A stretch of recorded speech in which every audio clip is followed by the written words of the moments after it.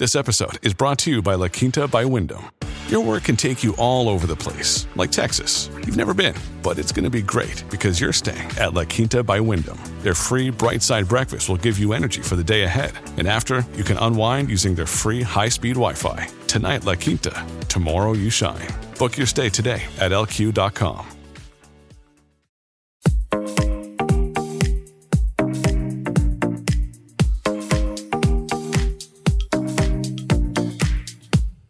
Hey guys, welcome to Relatable. Happy Thursday. I am super excited for you to listen to today's interview with Dr. Pierre Kory. He is Dr. Pierre Kory of America's Frontline Doctors. As you probably know him, he has been on several podcasts talking about the benefits of ivermectin. This is a controversial topic. It's probably going to get us taken off YouTube because you're not allowed to talk about this. So I have to say this disclaimer. The content of this clip does not provide medical advice. Please seek the advice of local health officials for any COVID-19 and or COVID vaccine related questions and concerns. I know that you're going to appreciate this conversation though, because he is very knowledgeable. He has been treating patients for the entire pandemic. He has a lot of experience, and he's not just going to tell us about ivermectin, what it is. Is it just horse dewormer? He is going to bust some myths about it that have been perpetuated by the media. And then we're going to uncover some of the corruption that we are seeing in our public health bureaucracies. And I'm super excited for you to learn from him. So without further ado, here is Dr. Pierre Kory. Dr. Kory, thank you so much for joining us. I know a lot of people, myself included, have been following you for a very long time. People in my audience know who you are, but in case there are a few people who don't, can you tell us who you are and what you do? Yeah, so I'm Dr. Pierre Kory, and I am a lung and ICU specialist.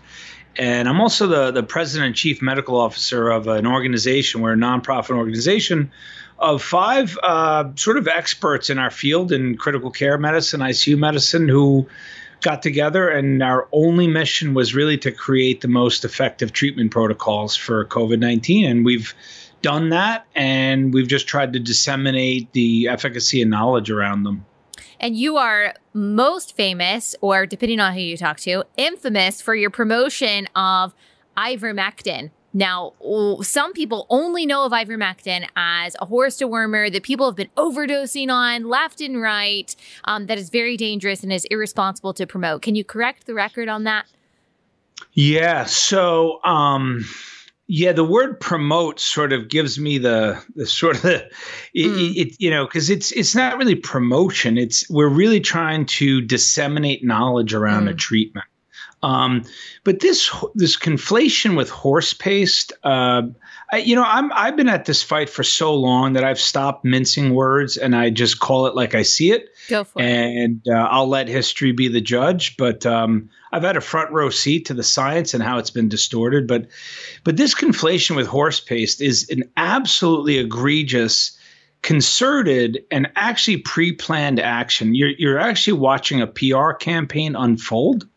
It's what's called disinformation tactics, and they've been long employed by corporate interests when science is inconvenient to their financial interests. Okay, and so the disinformation tactics were first developed and absolutely used to incredible effect by the tobacco industry for 50 years. And you're actually seeing those tactics play out again with ivermectin. And they are absolutely expert. There's billions of dollars behind that effort. They have one goal. They have to suppress ivermectin. And so they called it a horse dewormer. They put out misinformation about poisonings and people going to the hospital, which were quickly debunked. But it's very hard to roll back in a lie. And then you had the entire media calling ivermectin a horse drug when it's actually, the discoverers won the Nobel Prize for eradicating 2 globally endemic diseases, which absolutely elevated the health status of massive amounts of low and middle income countries. It was so profound, the impacts on public health, that they won the Nobel Prize. It's a human drug. It treats a number of diseases, mostly known for its antiparasitic infection, but it's now known as a profoundly potent antiviral. And so I'm just going to call out the distortion. It's willful, it's deliberate, and it is being conducted by those with financial interests. I'm sorry, as a scientist, as a researcher, as a doctor, I have to call that out because I literally have had to get a crash course in why the science is being distorted. I couldn't understand it at first, and every day it's clearer and clearer. And I want to ask you more about that. But first, for people who don't know, who maybe have only heard kind of the mainstream narrative about it, that, okay, it's a horse dewormer at worst. At best, it might be an antiparasitic drug that was used to treat, river blindness and in Africa, but it has no antiviral components. That's actually what I've heard some people in my audience say when I've talked about it in the past, citing you. That people have said, well, yeah, it was used for that, but it's not used for COVID. It's not effective towards viruses. Can you explain to us how you have found that it is actually effective in treating COVID? So, Ali, I appreciate that question because I just want to talk about that question because that's a good example of, I get accused of misinformation a lot, and I see people, expressing opinions with no knowledge of the topic, no deep read in the topic, but yet they're able to dismiss it as not an antiviral. When you talk to scientists who've been studying this, and I consider myself one of the foremost experts on the drug in COVID, it is a potent antiviral. And here's the thing, the little known fact that nobody knows is that it's been known as an antiviral since 2012. There's a decade of basic science studies in a number of viral models. So Zika, dengue, West Nile, HIV, influenza, and then SARS-CoV-2.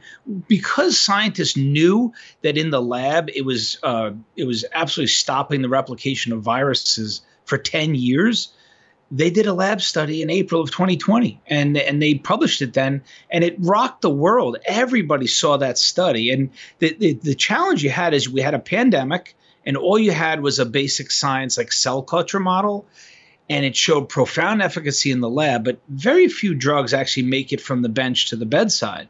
But after 10 years of bench positive results, people brought it to the bedside. And that's what I'm sitting here. I'm the clinical expert. I'm not a basic science expert, but it stands on a mountain of evidence showing antiviral properties. And it's been proven now in COVID. And how exactly does it work? If you are able to explain it to someone who doesn't have a medical background, how does ivermectin work to either treat COVID, or even, I think I've heard you spoken of being able to prevent COVID, right? It's perfect. So the first thing I want to say about it is it literally has, we don't even know how many mechanisms it has. We have at least 7 that are reasonably elucidated. And so it has multiple mechanisms. The one that I put at the top is that in numerous studies that are called in silico, which is an interesting word. So in silico means computer modeling. So in computer modeling studies, ivermectin is like the drug that one is most tightly binds to the spike protein.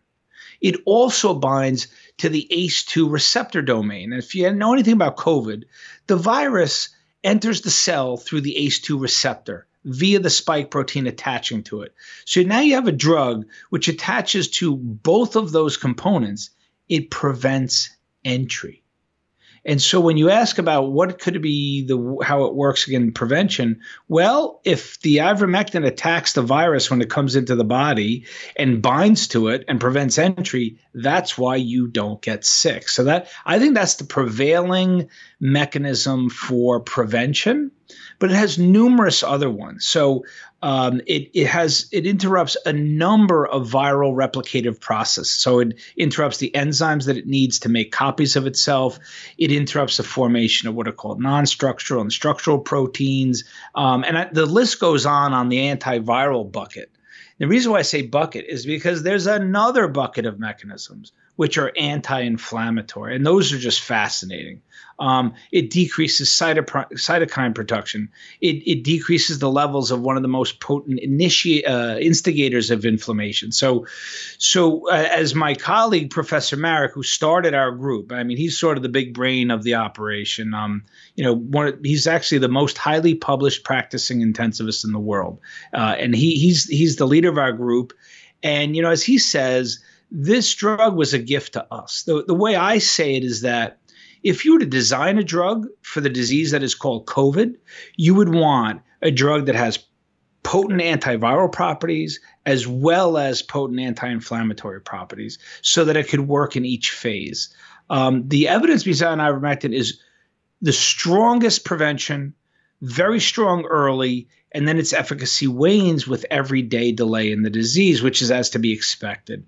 And that's why our protocols employ combinations of therapies. It's not just ivermectin, but it is centered around ivermectin.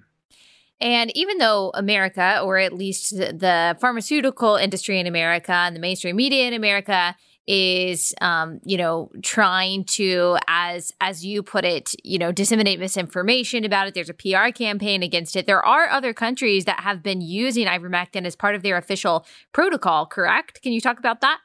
Yeah. And so that blitzkrieg of misinformation in the U.S., it actually is really strong in numerous other Western countries. So we have a map, and when I lecture, I have a map of the countries around the world, and I shade in the ones where it's in the national guidelines and or regional. And you'll see just dark areas over Western Europe, North America, Australia. I mean, that's where that misinformation suppressing its use is the highest. But if you look at Central America and South America, it's in numbers of national guidelines. You look at 2 states in Argentina, and I'm going to point out the ones with the most clear data, because the problem that you read about, if you read about this in the media, is they say, oh, it's used in these countries, but it doesn't help. Look at their case counts. And it is true in some countries, like for instance, Brazil. It's sporadic, it's fragmented, it's over the counter. You don't really know if they're using it the right doses, durations, who's using it. But if you look at, for instance, Argentina, there's 2 states in Argentina. One is called La Pampas, and the other one is called Misiones. And their health ministries started an early test and treat program with ivermectin. And anyone who tested positive, they gave them actually a good dose, a pretty high dose, which is 3 times like the standard dose from historically, for 5 days. And they're reporting between 55 and 88% reductions in mortality. And the reductions in hospitalization is the same. And these are just, they compare it to those in their state who got the treatment versus those who don't. And the patients are well matched. And so it's dramatic impacts. And Mexico City is the same. They also did a test and treat program. 25 million people live in Mexico City. They increased their mobile testing units. They went to the hardest hit areas. And in rapid test and treat, anyone who tested positive, boom, you got 3 days of ivermectin. And in that program, they actually gave 12 milligrams, which I considered quite a low dose for COVID. And so I call their results the minimum of what ivermectin can achieve. It's the minimum. And with 3 days of 12 milligrams, they found basically around a 70 to 75% reduction in hospitalization. They emptied their hospitals last winter with this massive treatment program in Mexico City. And Ali, again, part of this misinformation, not only it's distorting the science, attacking the trials, but you hear crickets about this in the United States. No newspaper will cover it. No academic medical center addresses it. And it's beyond absurd. And I'm going to put a placeholder because I know my answer is long. But at some point, I'm going to revisit the test and treat program of all the test and treat programs, which is what happened in Uttar Pradesh. But we'll get to that. And I just wanted to put out there that numbers of countries, numbers of regions have used it effectively in a really aggressive public health policy with just tremendous results. Tremendous results. Quick break from that fascinating conversation to tell you about our first sponsor for the day, and that is Annie's Kit Clubs. Annie's Kit Clubs are a great way to be creative and to enjoy your favorite hobbies without the hassle. So every month, Annie's Kit Clubs will send you all the supplies, all the instructions that you need to make a fun craft project. So it might be candle making or soap making or potpourri or painting or something like that. They make it really easy. If you're not crafty, I'm not crafty, then you really need someone to kind of hold your hand through the crafting process. And that's exactly what Annie's Kit Clubs does. They make it really fun and really convenient. It's a great way to be creative, to work with your hands, to, just spend some alone time or maybe just some time with your friends, not connected to your device, not worried about work or anything. It can be really rejuvenating. So I highly recommend Annie's Kit Clubs. Go to annieskitclubs.com/Allie. When you do, you'll save 50% on your first kit. That's annieskitclubs.com/Allie for 50% off. annieskitclubs.com/Allie. Let's talk about the why a little bit. You've talked about this before. I've even seen it on your Twitter page. You're talking about the corruption of these pharmaceutical industries colluding with, well, this is me saying this is not you. It seems like they're colluding with the federal government. They're colluding with people like Fauci. They're colluding with the media to try to suppress information about ivermectin. But why? I mean, we've been told that these three entities so care about our health. They're the ones that take the virus most seriously. And, they might call people like me COVID deniers, which is not true, for simply asking these questions. So what's behind it? If they really say that they care about our health, why are they suppressing the science on this? So, Allie, the question is the answer. So let's just talk about the question, because I want to say that I have gone through this. I've said this before. I will never be the same man or physician in society again. And it's because what you've heard talked about in books, what you've heard intimated in articles about this concept of regulatory capture. And regulatory capture is when agencies, which are purportedly have the primary mission of the public health of its citizens, are captured by those with other interests, like financial. And that's been well described. I mean, you can go to any university in this country and you can take classes on the topic of regulatory capture. I mean, I'm not the one inventing it. Right. And you would think, I kind of make this joke, although nothing's funny, but I always might feel like, okay, the normal state of regulatory capture, now that we're in a pandemic and societies are being cratered around the world, okay, boys, can you take a break on the regulatory capture for a bit till we get the ship righted and then you can go back to business as usual? What I found out was that the opposite is true. The regulatory capture has reached absurd and humanitarian crisis levels. They are rapacious and they won't stop. And so when you say that these agencies have public health as their primary purpose, I went into this pandemic fully believing that. I mean, everyone assumes that the guidance that comes out of the agencies is based on the best available science by the best experts, who the top of their fields who are in that. That is simply not true. Those are Byzantine bureaucratic organizations. I would say the majority of people in them are very committed to what they do. I would say they are principled, they are expert, they try to do the best job.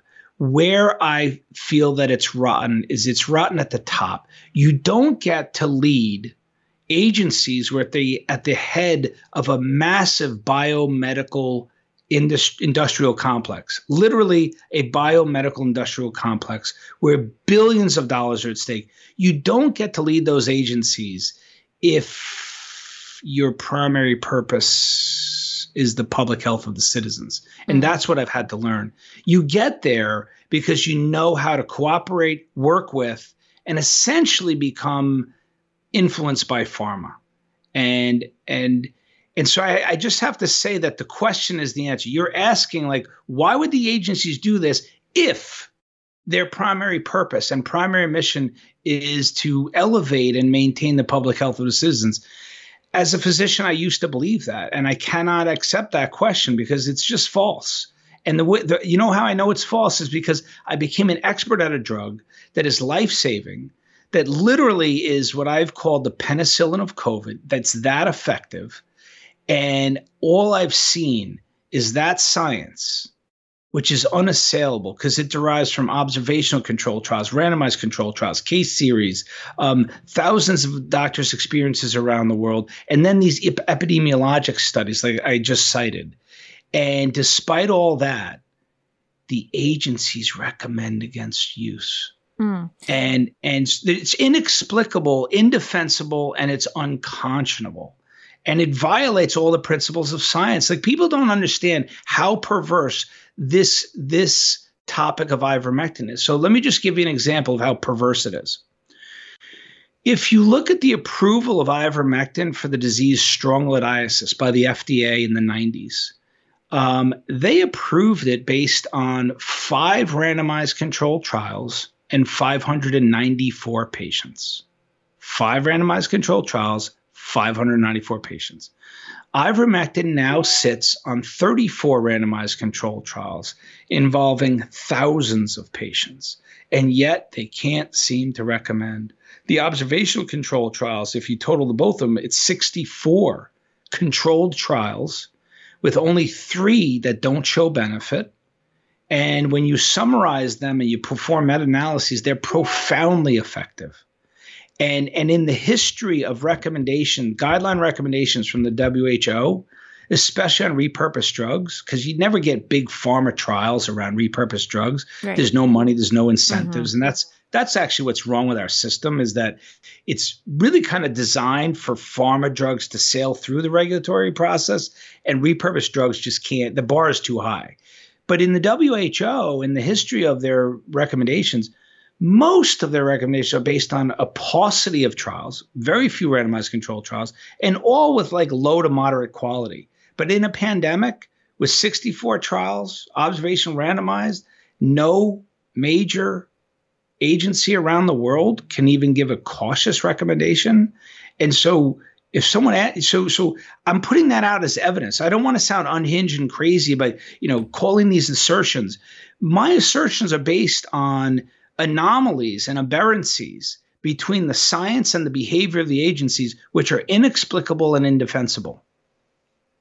Wow. So what you're saying is these agencies, the CDC, I'm guessing, and you can correct me if I'm wrong, CDC, WHO, the NIH, and the heads of these organizations are what? They're in bed with pharma because they are also trying to achieve the goal of pharma to just make profit. And that's why they're focusing almost exclusively on the vaccine, and they're not interested in something like ivermectin because ivermectin doesn't make them money. Like, is it mostly a profit motive?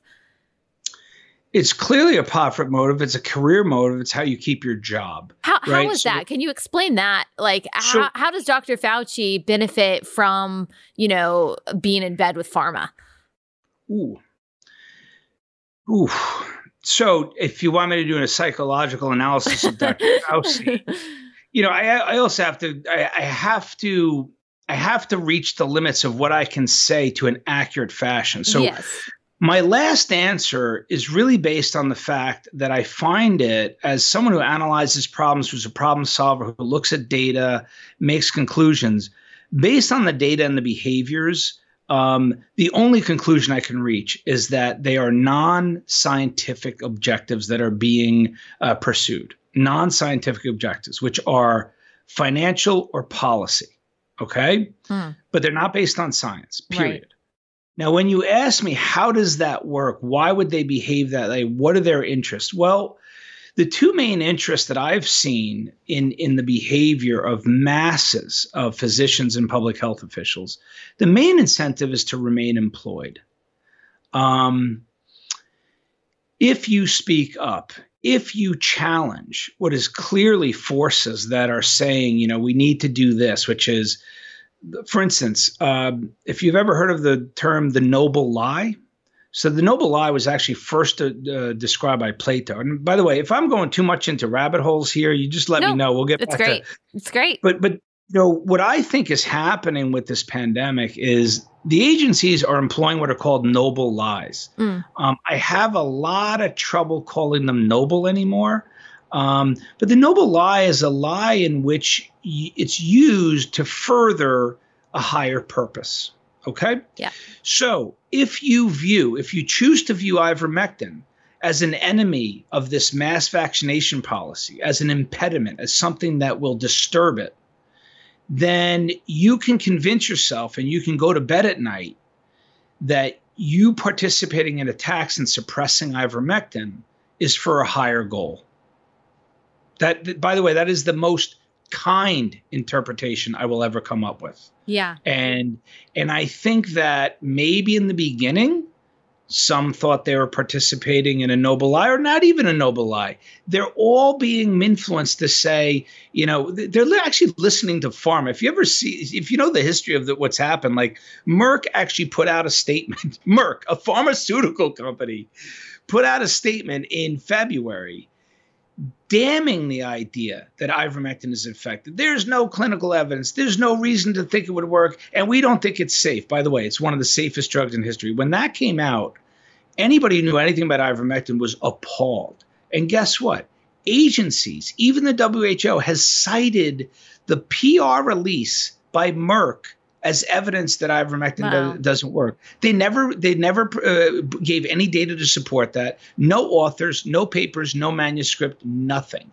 Yeah. And yet the agencies are citing the public relations office of a pharmaceutical. So when I talk about the absurdities, I can't get there. But going back to like how they do it, some of it is noble lie. I think they're trying to further policies, so they suppress ivermectin.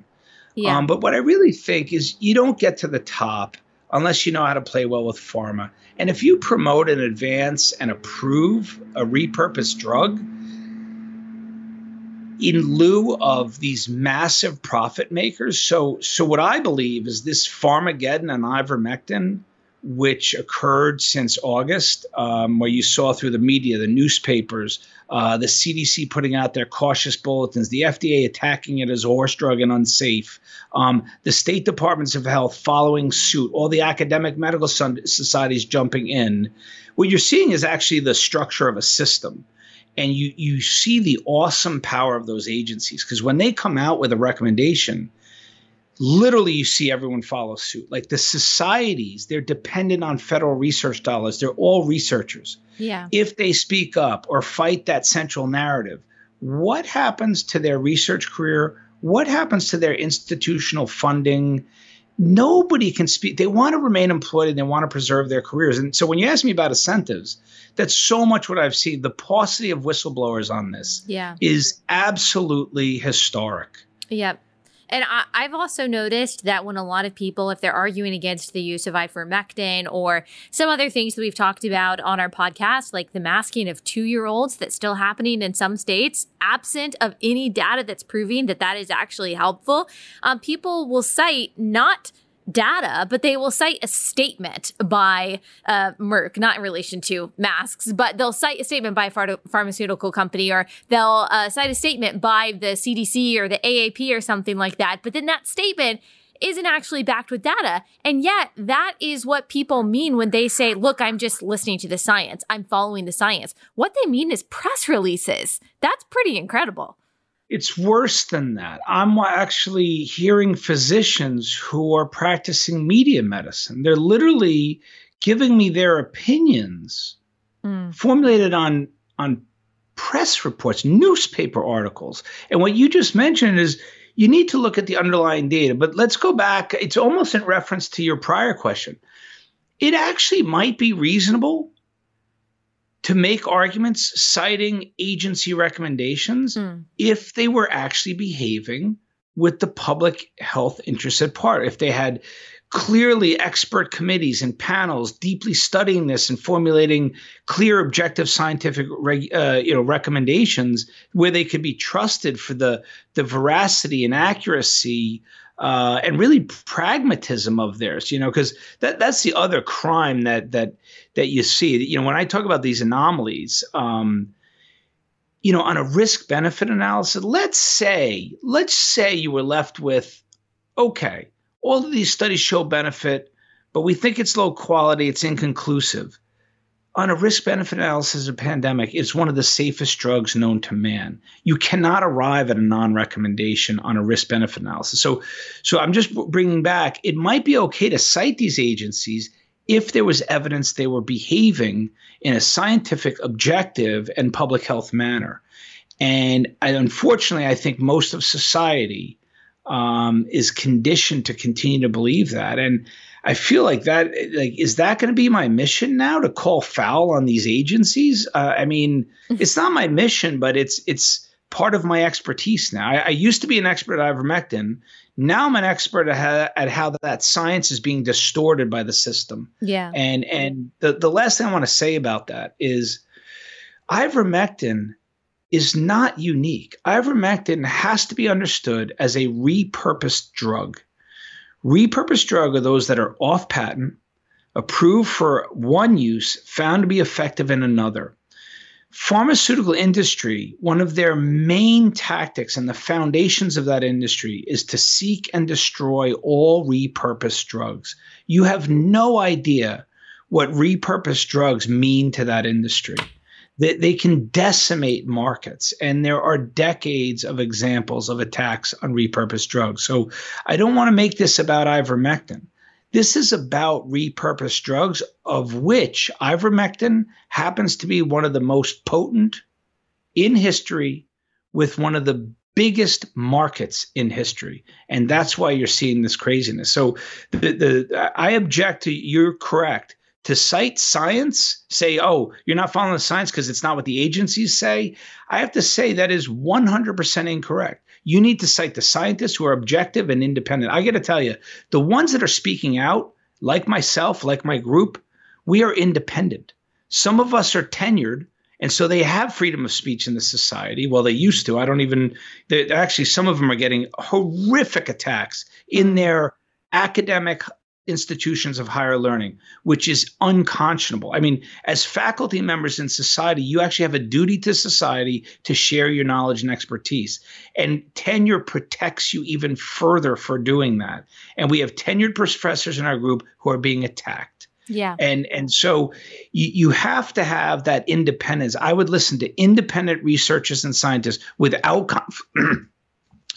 conflicts of interest. And that's the key. Listen to the independents. I don't listen to people in agencies or institutions, because they none of them are able to speak freely. They will lose their jobs. Right. And now Merck is coming out with an antiviral drug. So is that an example of what you're talking about, of why they are not they don't allow I don't want to use the word promotion, or they don't allow the correct information about something like ivermectin to be disseminated because it competes against, the kinds of medications that they would be making money off of. Is this an example of that? So Allie, I mean, we're putting the puzzle together, aren't we? Right. So when I talked about how there's no real thread that I can explain that discord, that, how disparate their behavior to ivermectin is and the science, there's such a huge gulf. It's inexplicable without something really terrible. And so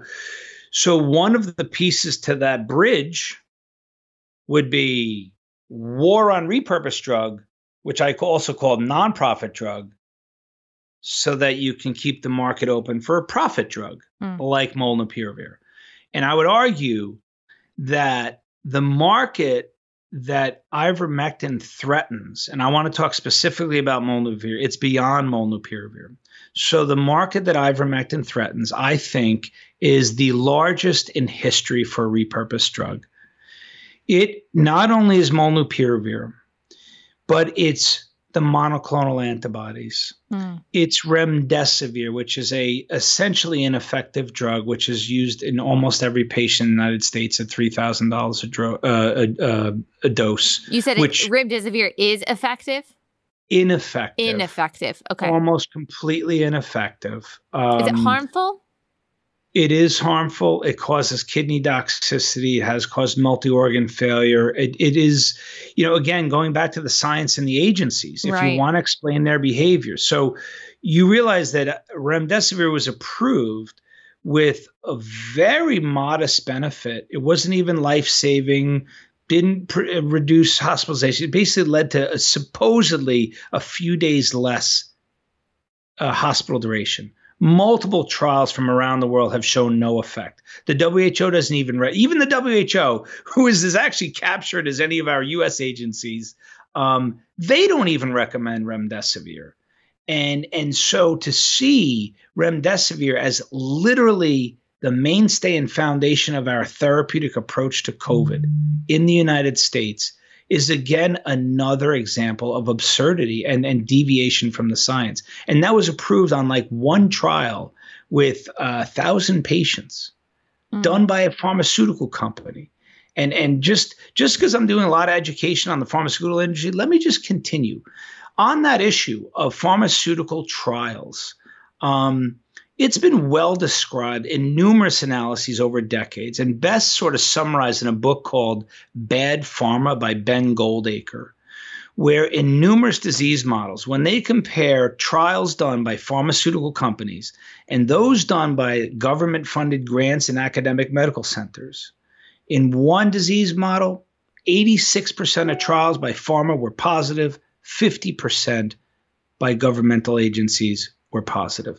And that has been played out in numbers of disease models. So the things that they do is they change endpoints. They actually literally bury adverse data. They will remove papers for people from trial to make to inflate the. They literally will do this. They will do this. It's been well described by people in the pharmaceutical industry. So when you have a pharmaceutical industry sponsored trial that comes out as a press release and moves markets. Do you understand that molnupiravir press release, the market cap for Merck has gone up $20 billion since their press release. They have every incentive to bury a few adverse patient level data, okay? So when I hear that it reduces hospitalization by 50%, I call BS on that. And I don't want to sound grandiose, but in medicine, you have all these doctors that have their names attached to discoveries. So I want to call it the Corey correction factor. Mm-hmm. So when they say 50% reduction, it's probably 20, if that, because you can't believe the data that you're talking about decades. And there's no bigger financial incentive than bringing molnupiravir to market as the standard of care. Because by the way, the FDA has left and that's that Merck antiviral drug. Yes. That's the Merck antiviral drug. And so, going back to that, so it's not only the markets for this antiviral drug, the antibodies, remdesivir. There's also a long-acting injectable antibody that I think it's AstraZeneca that wants to bring to market. Pfizer also has an oral antiviral. And then let us not speak of the enormity of the vaccine industry, which clearly views ivermectin as a threat. Yeah. And that was clear because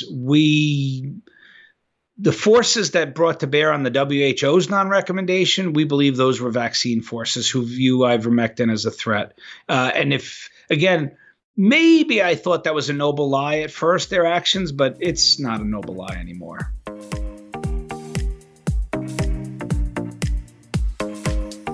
Okay, another break to tell you guys about diversifying your portfolio.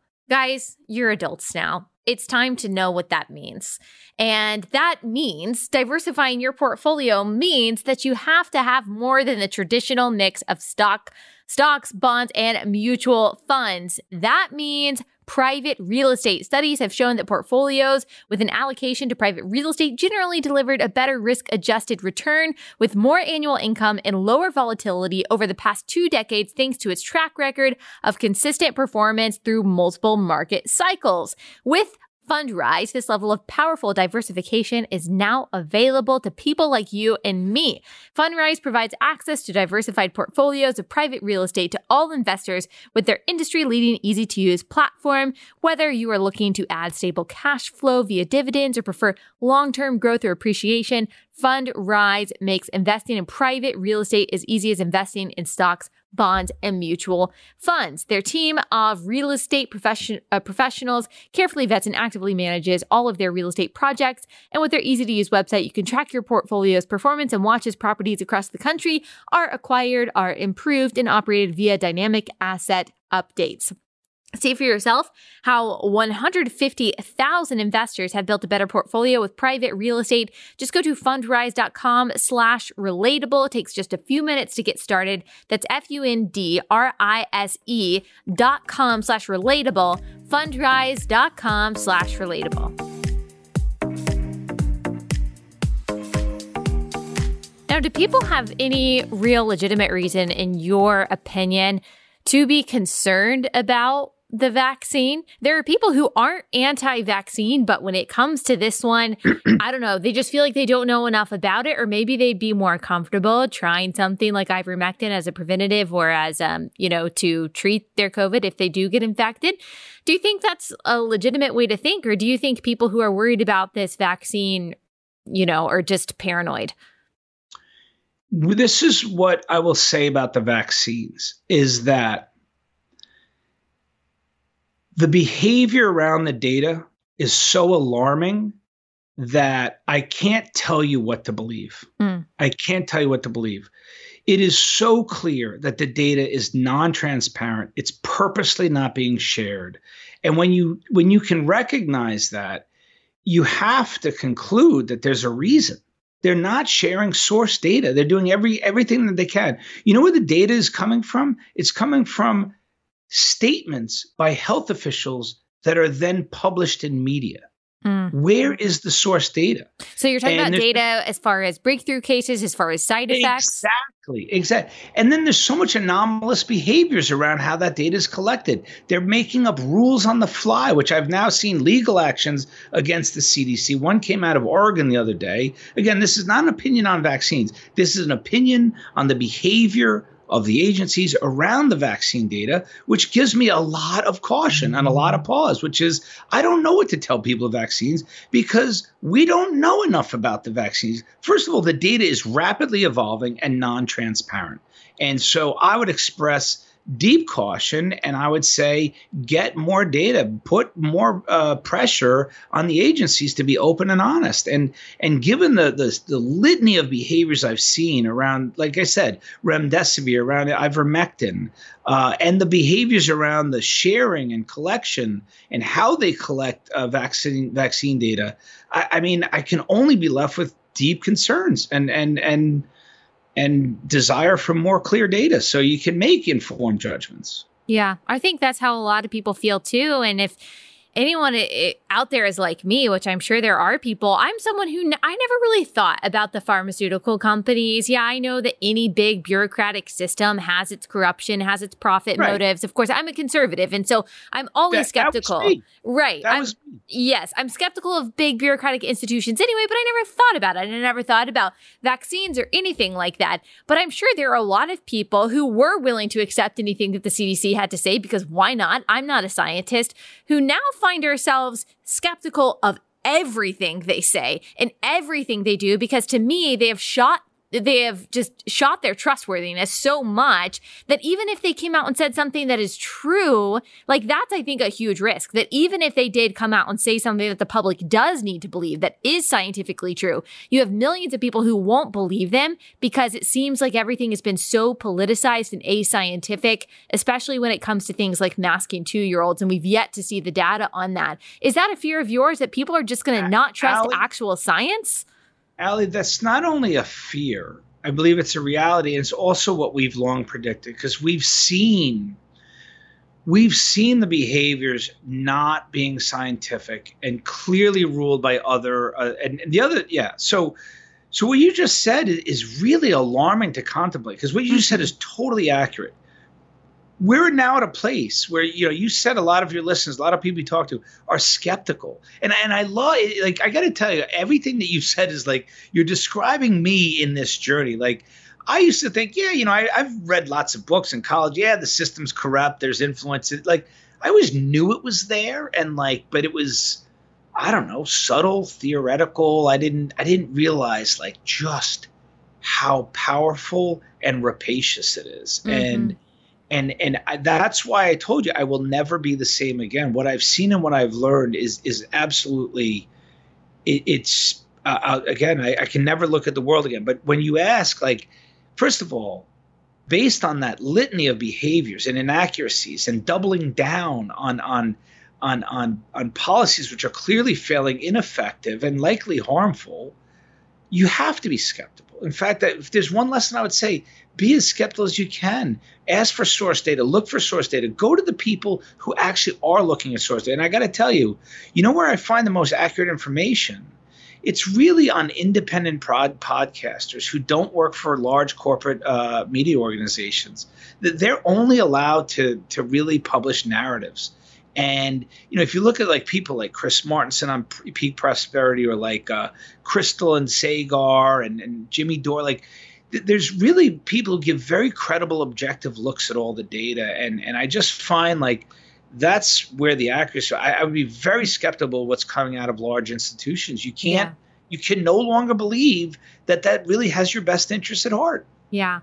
My other question is, like, how deep do you think this goes? Because just some anecdotes that I've heard that I've actually experienced. For example, my mom was prescribed ivermectin by a doctor. She went to Walgreens to pick it up. They wouldn't fill it. They wouldn't tell her why. So we started digging in. Are more people experiencing this with CVS, Walgreens? I found out a lot of people were. Then someone that I know well, just on social media, we follow each other. She has a large following, and she told a story about how her dad died in the hospital of COVID. His doctor had prescribed ivermectin to him. Then when he got into the hospital, the doctor there refused to finish the prescription. Now, I don't know if that prescription would have saved his life. Maybe he would have died anyway.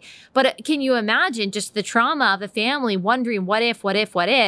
And these doctors basically just treated them like they're idiots for even suggesting that this person finish his prescription of ivermectin. I mean, this is happening in a lot of places. A lot of well-meaning, I think, doctors are refusing to treat patients with this. Pharmacies refusing to fill it. I mean, it's just crazy. It's like it's everywhere.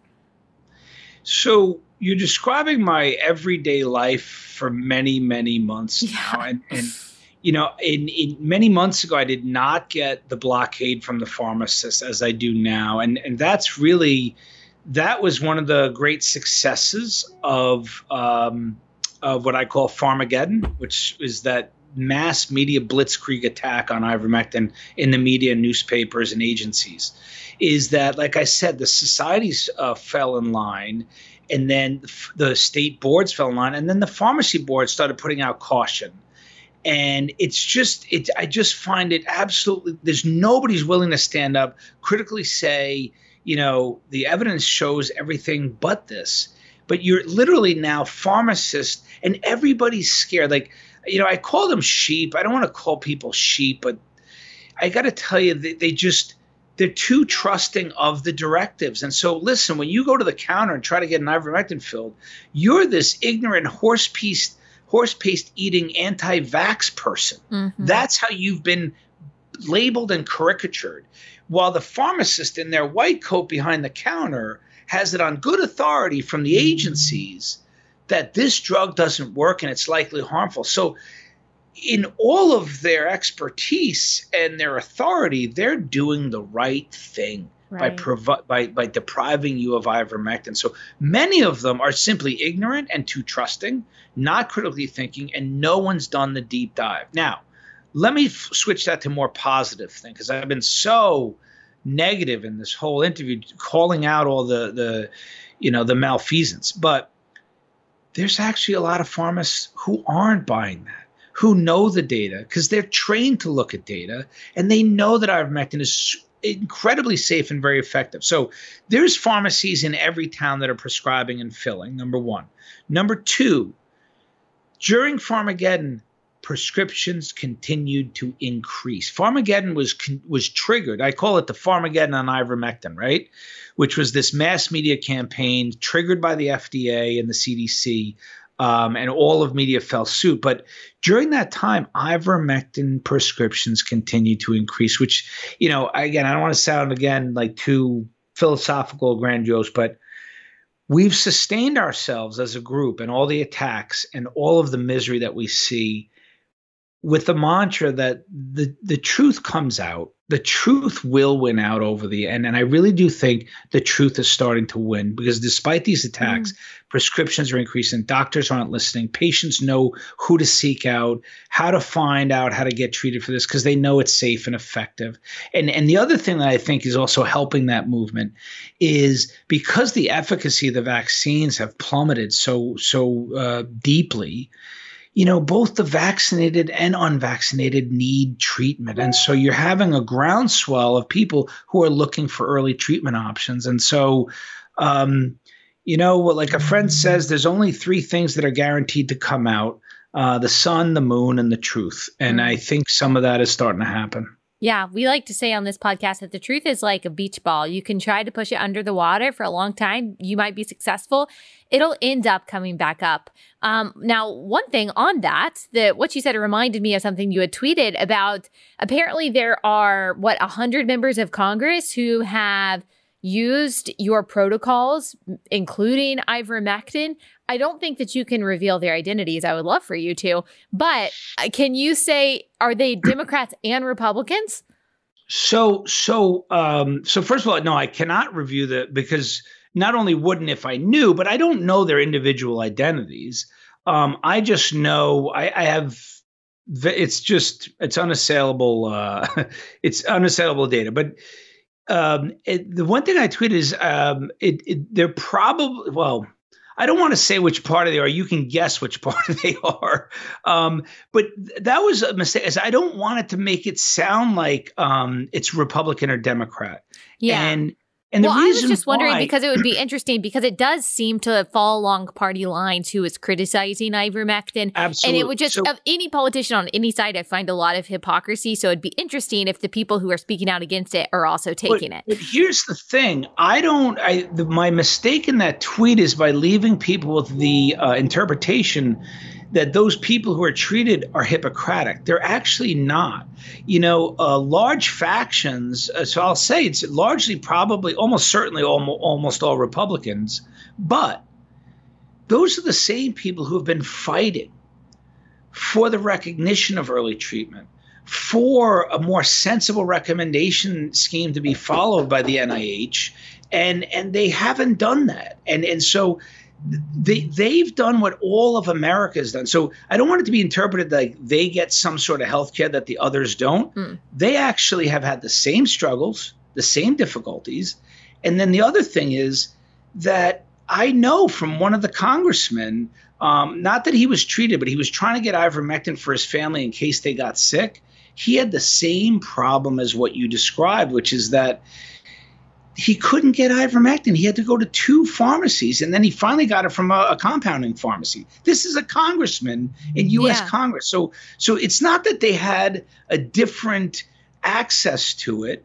Since Pharmageddon, they're running into the same problem. So they're not different. They're fighting and seeking good, sound medical care, and I champion them for it. Yeah. Wow. So I know that you have this on your website, but how can people get ivermectin if they're looking for it? I imagine a lot of people are going to listen to this and at least say, I want some on deck just in case.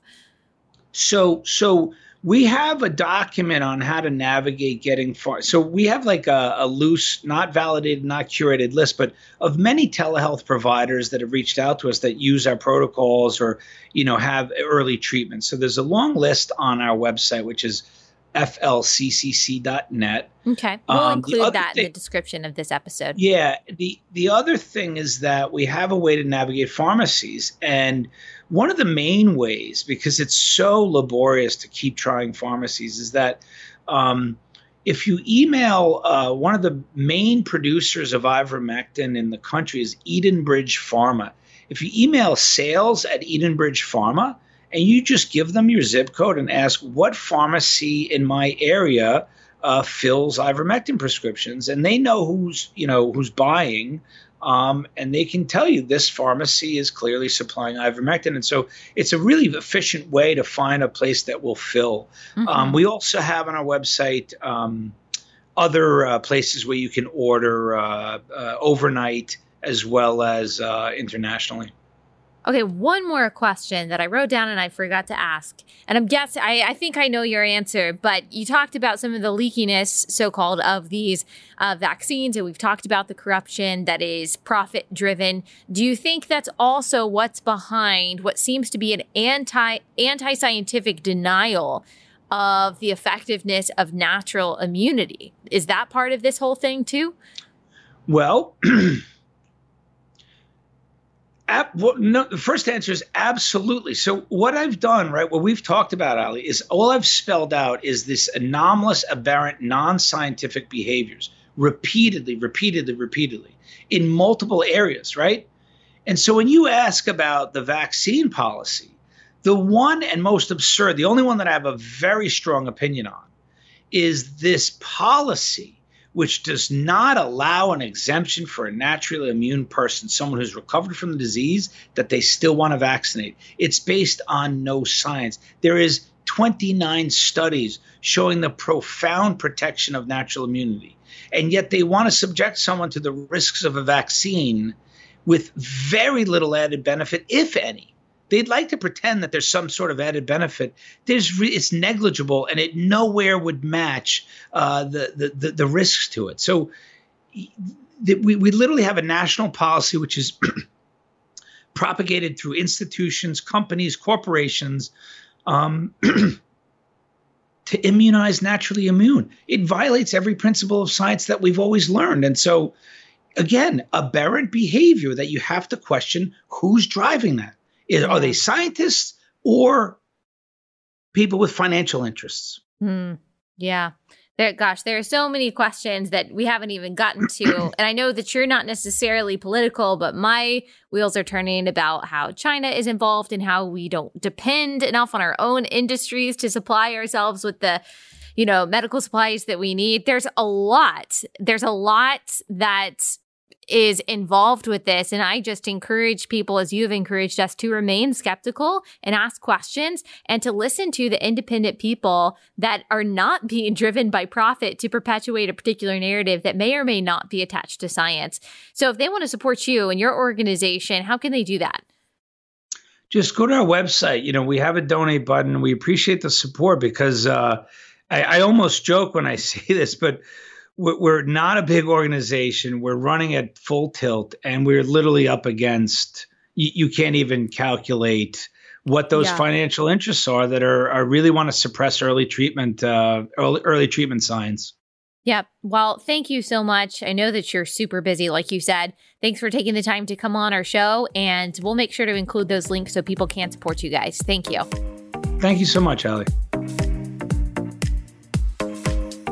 All right, one more sponsor for the day. That is our good friends at Good Ranchers. So if you're looking to make your life easier, if you're looking to save a few minutes or maybe a lot of minutes every week thinking about what you want to prepare as your protein at your meal every night, or you're spending too long at the grocery store trying to decide which cut of meat is the best cut of meat or which kind of meat is the highest quality, and you want to support American farmers and you don't know if the beef that you're looking at is imported from overseas, you just need to get rid of all the hassle in your life when it comes to picking out which meat you want, and you just need to use Good Ranchers.